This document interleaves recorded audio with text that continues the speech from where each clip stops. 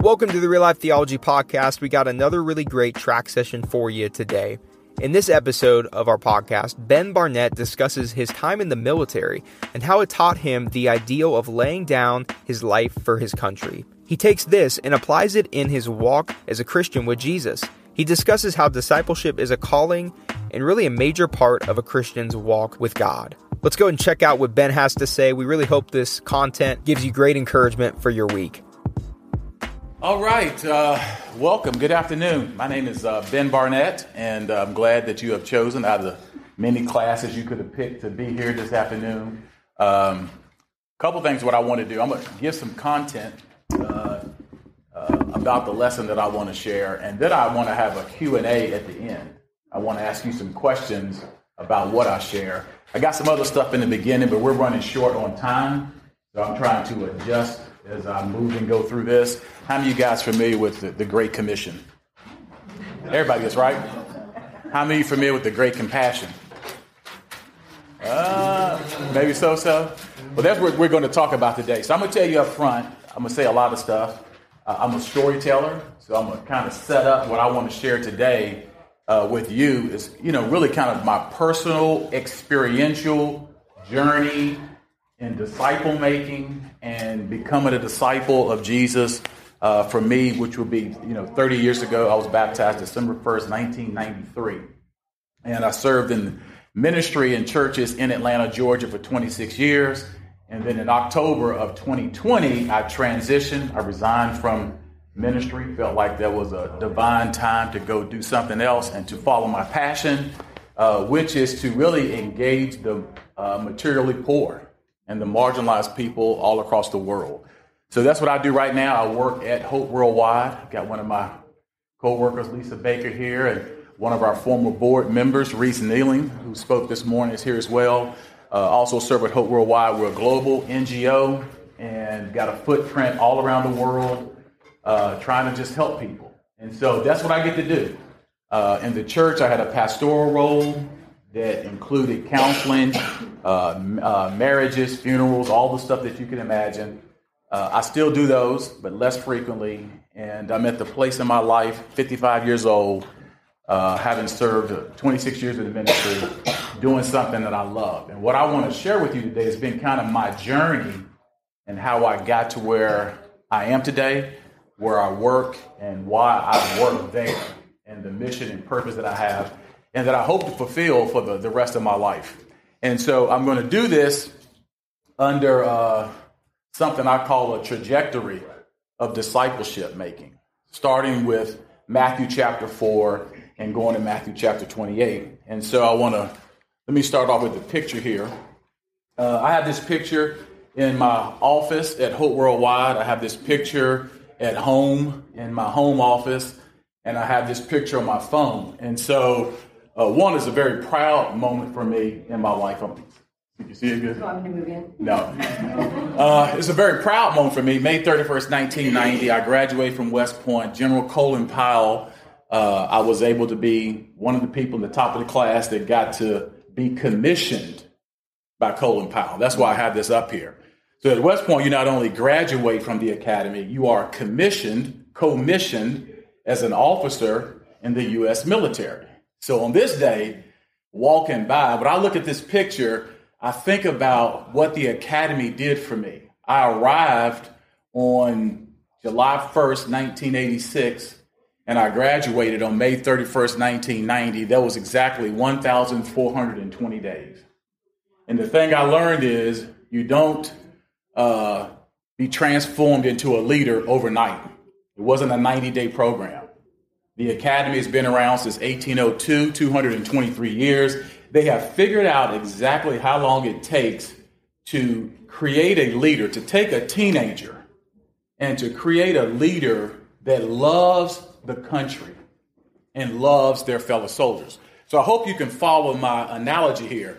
This Colin Powell, 4-star general, was at the time the highest ranking authority in all of the U.S. military.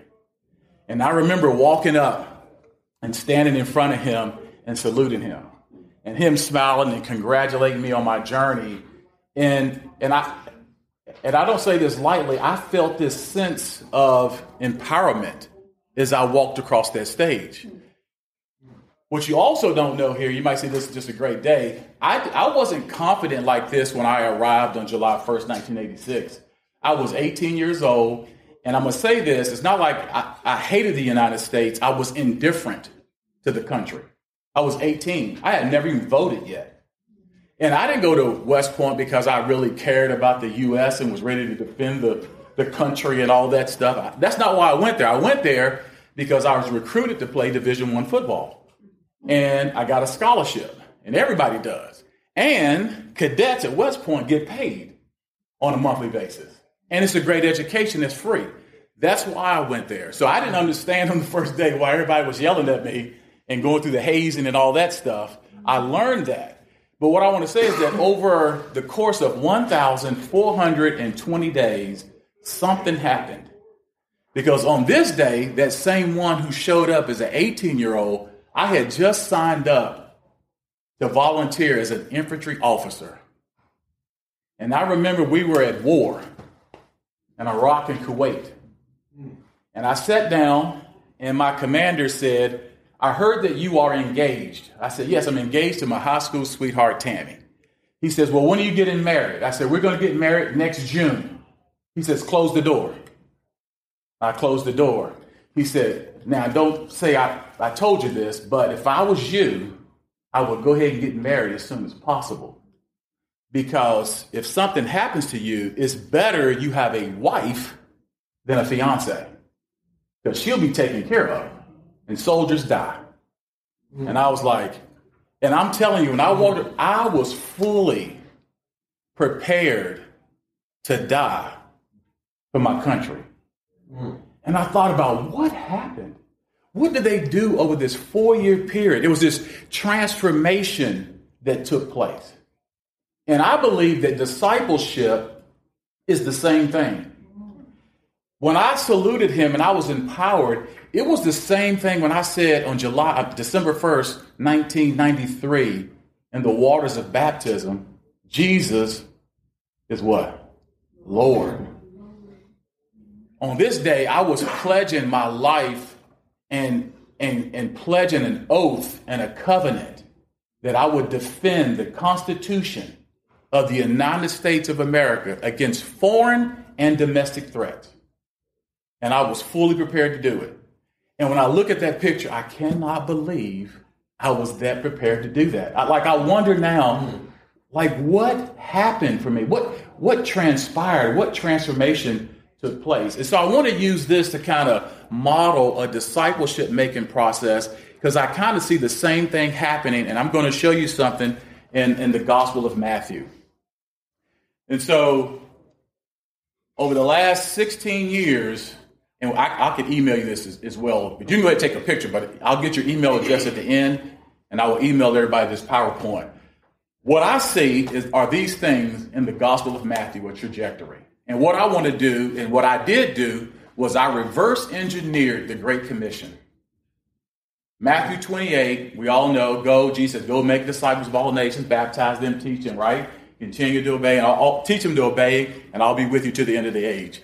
Well, Jesus didn't start there. Sometimes we start there with people. Jesus started with the great calling in Matthew chapter 4.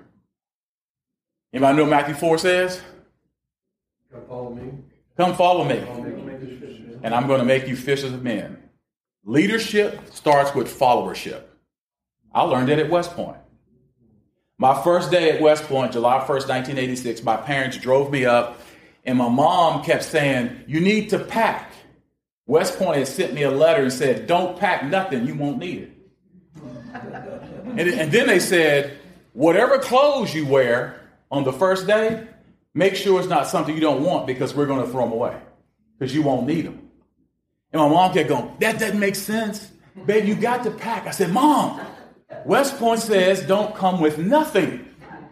And so I showed up in some clothes I think I bought the day before at Walmart or Kmart or something.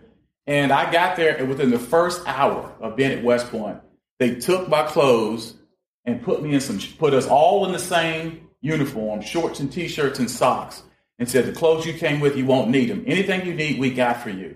So when I think about this call to leadership, I think about the disciples there. There was fishermen, right? And so this would be a sermon series. I'm trying to go through this really quickly, but I could do a whole sermon on the great calling and this high purpose that Jesus had when he said, come and follow me. I'm going to make you fishers of men. And so to read the Gospels through this hermeneutic and this lens of followership, that we're actually going with Jesus, it's not a thought experiment. It was literally, they dropped everything they had, and they started following Jesus. The challenge for us sometimes as Christians for a while, we go back and pick up the stuff we dropped instead of just leaving it dropped. Westport showed me, you got to drop everything because we're going to retrain you. We're going to transform you into something different. So we got the Great Calling. Right after the Great Calling, I call it the Great Curriculum. Matthew 5 through Matthew 7, the Sermon on the Mount. I would call this my military analogy, basic training. This is boot camp. In Matthew chapter 5, 6, and 7. And for a moment, just think about the foundational, basic training things that Jesus taught. And I'll ask disciples sometime, I'll say, tell me your favorite parts of the Sermon on the Mount. And I find that so many people have a hard time knowing some of the basic fundamentals because they are incredibly challenging. Love your enemy. He talks about anger and hatred. Talks about treasure, true treasure. Talks about judgment, hypocrisy, integrity. Let your yes be yes, your no be no. Deceit, marriage, divorce, remarriage, adultery, lust. It's like he comes in and he lays the foundation and this great curriculum. And the curriculum is just a course of study, you know. You won't find these great calling, great curriculum, all that stuff in Scripture, just like you won't find Great Commission in there. We put that in there, so I'm taking the liberty to put it elsewhere. So I'm just saying the great calling, the great curriculum, and then we get to the great commandment. And right here, Jesus summed up all the law. Remember the expert in the law came to him and said, what's the greatest commandment? And Jesus, I guess he thought he was going to trap Jesus because in the law of Moses, there was 600, the Jews had like 613 commandments. Really, there was 2,000, but they had organized 613. And so the expert in the law goes, well, if righteousness is attributed to the fact that we obey the laws, it's hard to obey 613. That's just very difficult. What's even harder than obeying 613 laws is knowing 613. So he was going to trap Jesus. Jesus, just like this, answered it. Oh, that's easy. Love God with all your heart, mind, soul, and strength. Love your neighbor as yourself. It's called the Shema, found in Deuteronomy chapter 6. And Jesus says all of those laws hang on these two laws. Colin Powell's famously quoted by saying, the best leaders are the greatest simplifiers. And that's what Jesus does. He takes 613 commandments. He simplifies the faith of Christianity. And he goes, okay, if you learn these two things, love God with all your heart, mind, soul, and strength, and love your neighbors yourself, you're good. In fact, in the parable of the Good Samaritan, another teacher in the law came up to Jesus and asked him, what must I do to get eternal life? And Jesus says, well, what does the law say? And how do you interpret it? And he goes, love God with all your heart, mind, soul, and strength. Love your neighbors yourself. And then Jesus, I'm paraphrasing this part, Jesus basically says to him, you got the right answer, but that don't equal eternal life because you got to go and do it. And then he tells the parable of the Good Samaritan. And so that Shema here is what the pious Jews would recite every day. Hear, O Israel, the Lord is our God, the Lord alone. You shall love the Lord your God with all your heart, with all your soul, and with all your might. Keep these words that I'm commanding you today in your heart. Recite them to your children. Talk about them when you're at home and when you are away. when you lie down and when you rise. Bind them as a sign on your hand. Fix them as an emblem on your forehead and write them on the doorposts of your house and your gates. Twice a day, they would do this in the morning, and they would get up and before they went to bed at night. I want you to imagine that before you eat, you recite the Shema. You get up from the table, go get in your car, go to work, recite the Shema. Be at work, recite the Shema. Go to lunch with some friends, you're eating again, recite the Shema. You're back in your car, recite the Shema. Come home, it's already on your curb or your mailbox or on your front door. It's there as you walk in, recite the Shema. You go in, the kids are home from school, you recite the Shema. We sit down to eat dinner, you recite the Shema. You go to bed at night, you recite the Shema. You wake up the next day, what do? Recite the Shema. And I share this with you because, go back to my military analogy, of those 1,420 days I was at West Point, they do this in the military at military posts. Every duty day begins with reveille, and it ends with retreat. And it's signaled by the bugle sound. So at West Point, we're in the same uniform. Every morning, you get up, you're walking, you're doing whatever is taking place. Somewhere on post, they're lifting up the American flag. And when you hear the bugle sound and it plays our colors, you turn and you salute. And even though you can't see the flag, you salute until the bugle stops. And then you go about your day. Then at the end of the day, when you get off work, the bugle sound comes again. You stop, you turn, you salute, and it plays the bugle. Then it plays another song, maybe the national anthem. Then it goes down and you're finished. So I told you that when I came to West Point on July 1st, I hadn't voted. I didn't think about really the United States. I didn't pay much attention to U.S. history in school. I didn't watch news. There was no social media. I didn't care. So what happened from July 1st, 1986 to May 31st, 1990? Something happened in me and my fellow cadets that when we got up every morning and the flag is a symbol and we looked at it and we made this pledge, and maybe the first day it meant nothing. Maybe the end of the first month, it became a little bit important. But by the time I was graduating, I was like, I'd die for that. Piece of cloth hanging from a pole.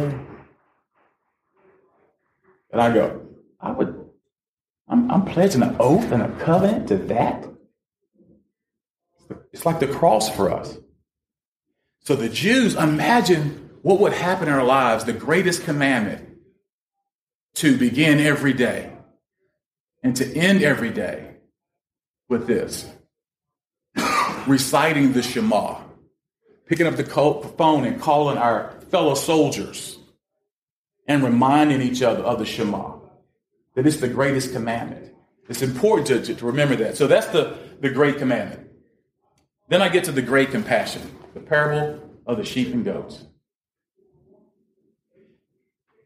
And I won't read it. I'm assuming all of you know it. And Jesus says, when I was hungry, you did what? When I was thirsty, you did what? When I was a stranger, you did what? When I was in prison, you did what? When I was sick, you did what? And when you did that for the least of these, you did it from who? For Jesus. When we did that, he said, when you did it for the least of these, you did that for me. I'm showing you what I believe to be Jesus' disciple-making process. That it came with calling people, then teaching them basics, fundamental principles of how you're supposed to live your life as a Christian. What you're supposed to believe, how you're supposed to think, how you're supposed to act. All of that is in the great curriculum. And then Jesus then says, okay, the next step to discipleship is to teach you that this is all about love. It's all about love. The greatest commandment, love God, love neighbors yourself. And then I think Jesus says, before I send you out, Matthew 28 on the mountain, before I send you out, I got one more big lesson I want you to know. And that is this right here. Matthew 25 comes before Matthew chapter 28. You know, from a military perspective, if you send somebody to a battle and they don't feel called and they're not trained, they're dead. You send them out to die. So without a sense of calling, discipleship becomes optional and void of inspiration, divine inspiration, a sense of being called by God and Jesus to this great mission and to this great purpose. And that's what he does with each one of us. And he says, come and follow me, and I'm going to make you fishers of men. Tell you another story here real quick. I got a friend of mine. So this is probably 2004. I was in seminary at the time, working on an MDiv, then eventually did a DMin. So I was in school studying. One of my church members, a guy named Gary Burke, I share this story about him all the time. Gary, before becoming a Christian, had been a drug dealer. And he had stopped that years. He had his own business. He had a wife, 2 daughters. One weekend, just in Atlanta, the police run his tags. There's a federal warrant for his arrest. So he's going to go to prison for 25 years. He's fully ready to accept it. I go with him to jail, go with him to the sentencing, which is in Birmingham, Alabama. And so he's there standing before the judge, and the judge asks him a question, and he begins to do a Bible study with the judge. He basically told the judge, he says, if you remember what Paul talks about worldly sorrow and godly sorrow, there was a time in my life where I had worldly sorrow. I was just glad I didn't get caught, whatever. He said, I got a godly sorrow. I've repented, and I've changed my life, and I've done this and done this. And the judge goes, wait a minute, hold up. He stops court. He walks out. He comes back in. He says, I rethought what you said about that worldly sorrow and godly sorrow and repentance. And so I'm not going to give you 25 years. I'm going to give you 1 year in prison. And he goes to prison. He comes out. And he volunteers with the organization. I was a volunteer for 30 years at this organization before I worked with him. So he was doing that with me. He sat down one day as a friend. And he goes, I want to talk to you about something important, Ben. And we sit down in a coffee shop. He says, Ben, let me ask you a question. Do you think you're Jesus? And I was just didn't know how to take that, And so I go, no, I don't think I'm Jesus. He says, Ben, you're a great preacher. Church loves you. They followed you. It's been 20-some years. And he goes, everything. He goes, my thing is, he goes, do me a favor. Go back and reread the Gospels and read it from the perspective of watching people follow you. And he goes, and just see if you're doing what Jesus did. And look at who he did it with. And so I did. That was almost like another calling for me. Then I went back and I started reading the Gospels. In Matthew 25, I got stuck. And I go, I'm not doing none of these. So I went and I volunteered with a place called Focus Community Strategies, Urban Ministry. Maybe you've heard of Dr. Lupton in Atlanta, Georgia. I volunteered to be a community advocate. We sat down in the community groups of some of the poorest neighborhoods in Atlanta for conversation. I volunteered with the Atlanta Food Bank, Habitat for Humanity. They're all in Atlanta, the American Red Cross. I did all of those. And God taught me something in the process of engaging with Matthew 25 demographics. And with the motivation of love, not church growth. I hope you follow me. Then I'm a veteran. I went to the VA Medical Center. I signed up for a thing called CPE, Clinical Pastoral Education. You know this well. Awesome. I was a chaplain there. I worked with traumatic brain injury veterans, those with suicidal ideation, PTSD. I was assigned the psychiatric intensive care unit. I would go to the emergency room, and then I would see all the soldiers. I would walk into rooms, and I would see veterans who had served the country struggling with PTSD, some of them suicidal, jumping out of cars to kill themselves just so their insurance could take care of their wife and children. One of the first patients I saw had a bunch of weapons in the trunk of his car. He's going to come to the VA and shoot people. Then he says, and starting with you, talking about me. And I started seeing people hurting. I would go in hospital rooms and I would see one patient with flowers and cards. And I would see somebody else over here, there's nothing, but they just been told that they got 2 weeks to live because they got stage 4 pancreatic cancer. And I'm ministering to this person knowing you're not going to come to my church. Wasn't about membership, wasn't about growth. And all I'm saying is in the process of doing that, the ministry to the least of these, God started exposing my motivation. That a lot of it wasn't love. A lot of it was my ministry profession and a kind of Christian obligation of these are the things I'm supposed to do. But when you do these for the least of these, and so I did that, and then I joined Cairo's prison ministry. And I went through their training. And I started to go into prisons and sit down with people.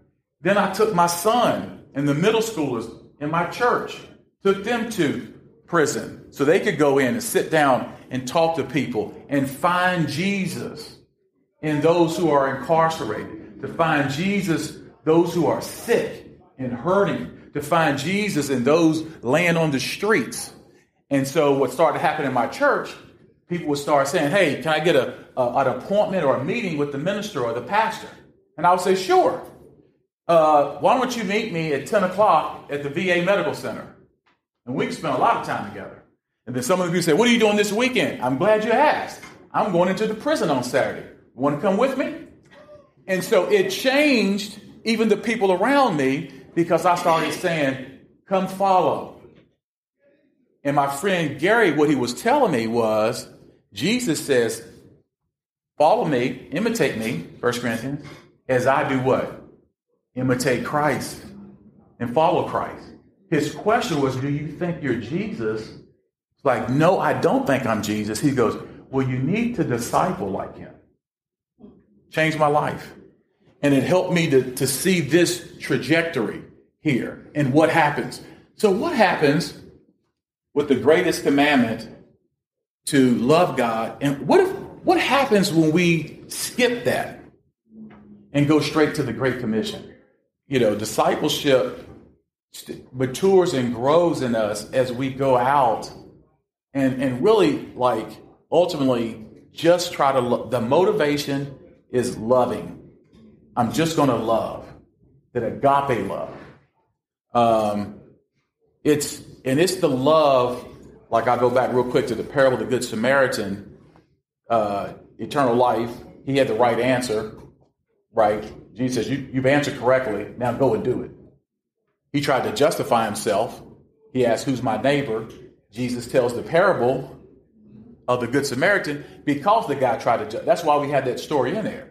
And in that story, the Levite and the priest, what do? They pass on by. Who's the hero in the story? The half-breed. He's the hero. And I always tell people, like, we call it, I try not to say the parable of the Good Samaritan, because the good, you know, that adjective good, I think has messed us up. Because Jesus says nobody's good. And I think we read that thinking about, I'm going to go be a good, I get eternal life by being a good person. You know, nowhere are we called to be good. Our acts aren't good. We're not. It could be the compassionate Samaritan, the courageous Samaritan. But the problem is the Levite and the priest in that story, I guarantee you, were good men. And good people walk by. If our standard is goodness, good people cross on the other side. I know a lot of good people that don't do. So he's doing good. The Samaritan is doing love. That's what love looks like. Love is, I'm going to stop, going to come to you, and I guarantee that Samaritan's probably, I'm going to help somebody. He probably don't want me to touch him. But apparently I'm the only one that's stopping. So he stopped, took care of his wounds, put him in a hotel, paid for it, left more money, followed up. That's what love looks like. Love is that. And so I'm trying to simplify all the laws that are out there, but I certainly don't want to weaken the theology of what love actually looks like. And when the teacher of the law asked Jesus, what must I do to get eternal life? And then he responded with the Shema, love God. I think he thought, I got that love God. I checked that, but I don't think I got the neighbor part. So I'm going to ask about that and how he connects with other people. And that whole parable, like who could be the most loving person? So this right here, we tend sometimes just to totally miss it. And if we do, it becomes a church activity. It becomes a religious, obligation, kind of thing. What if we skip that and go straight to the Great Commission? And I know that I myself have skipped a lot of this in the process and gone straight to the Great Commission, and it has worked for a little while. And I try to talk about love more at a biblical theological point of view, because for us, like I can go, I love my wife, and then I might go, I love the Pittsburgh Steelers. They're not the same. You see what I'm saying? I love apple pie, a lot of desserts, and I love my children. They're not the same. They're not the same love. You see? But we use love so much that we have weakened it. And so I try to restore, and that's why I look at the parable of the Good Samaritan. If you want to see what love looks like, it looks like you helping someone that don't think like you think, don't believe what you believe, don't act how you would act, don't live where you would live. You know what I'm saying? Don't belong to you. Yep. Won't repay you, and don't want you to touch him. I guarantee you, he probably was beating up on the side of the road. Go, anybody but you. You're a Samaritan. You dirty. Don't touch me. You'll make me unclean. And love goes, shut up. And then, reaches down and picks you up and takes care. That's love. That's where we got to get to. And if you understand this, it simplifies discipleship really, really easy. You love God with all your heart, mind, soul, and strength. We can spend our whole life figuring out what that actually really means. And you love your neighbor as yourself. And in the parable of the Good Samaritan, at the very end, Jesus says, basically, who was the hero? But he says, who was the one who was the neighbor to the man? And the dude still didn't get it, because he goes, the one. He didn't say the Samaritan. I guess the one who had mercy. And then Jesus, all right, go and do likewise. He would still go and do. But he couldn't bring himself to say that other person is, that's the other. Someone's different from me. He was a Samaritan. I know you're telling the story, but in my heart, I don't want him to be the hero. So he's the one. And so this is the trajectory that I see in the Gospel of Matthew that I've been trying to live into and lean into for like the last 15 years. And as I said, you could really lean into all of these as different messages, different teachings that is very deep. I'm just going through it, but you see this trajectory of Jesus. So my biggest thing for us is that sometimes the great compassion can be the great omission as we go to the great commission. Sometimes we omit it in our churches and in our lives. One good, action step or takeaway is, and I've shared this with, other groups before, is to, on a piece of paper, write down, who is my neighbor? Right, just take a piece of paper. Who is my neighbor? And then start writing down who is you. And so it could be, well, he has the address next door to me. Well, that is a neighbor. My church members of my local church. Well, that's their neighbor too. But then when the engagement of writing down, you could actually, go, how do I decide who is my neighbor? Well, let me start off with who I don't like. Who don't like me? You know what I'm saying? And you can make a list, and I've done this, it's very hard, and then go, and pray, God, let me go love them. Let me go love them. Because we're supposed to love God and love neighbor, as you pointed out, love neighbor as we love ourselves. It's a hard thing to do, but it was the answer to the eternal life question. You know, that challenges me. And so I have pretty much convinced myself, I've been in so much school for years to come back and learn 2 things. Just 2 things. All that tuition for 2 things. It's all boiled down to, loving God and loving neighbor itself. And that changes everything. And think about the order in which Jesus does this. And, it's not in the Gospel of Matthew, but I think it's in the Gospel of, maybe it's Luke, where he sends out the 72. And he sends the 72 out 2 by 2. He sends them out before the Great Commission. And when he goes out, look at what he tells them to do. Don't take no luggage. Don't take no money. Because don't take an extra coat. Because you're going to depend on the people you're reaching out to. And you're going to learn what that feels like and what it means, to reach out to somebody that you depend on. And then once you do that, then I'll send you out to the Great Commission later on. Thanks again for joining our podcast again today. Really grateful for Ben Barnett for providing this awesome content for us from our gathering this last year. If you like what he had to say, we just invite you to subscribe to our podcast. Make sure you get the weekly notifications. It pops up on your phone so you can listen in and get a lot more great content each week. We hope this message inspired and helped you in your ministry, and you have a great week ahead of you.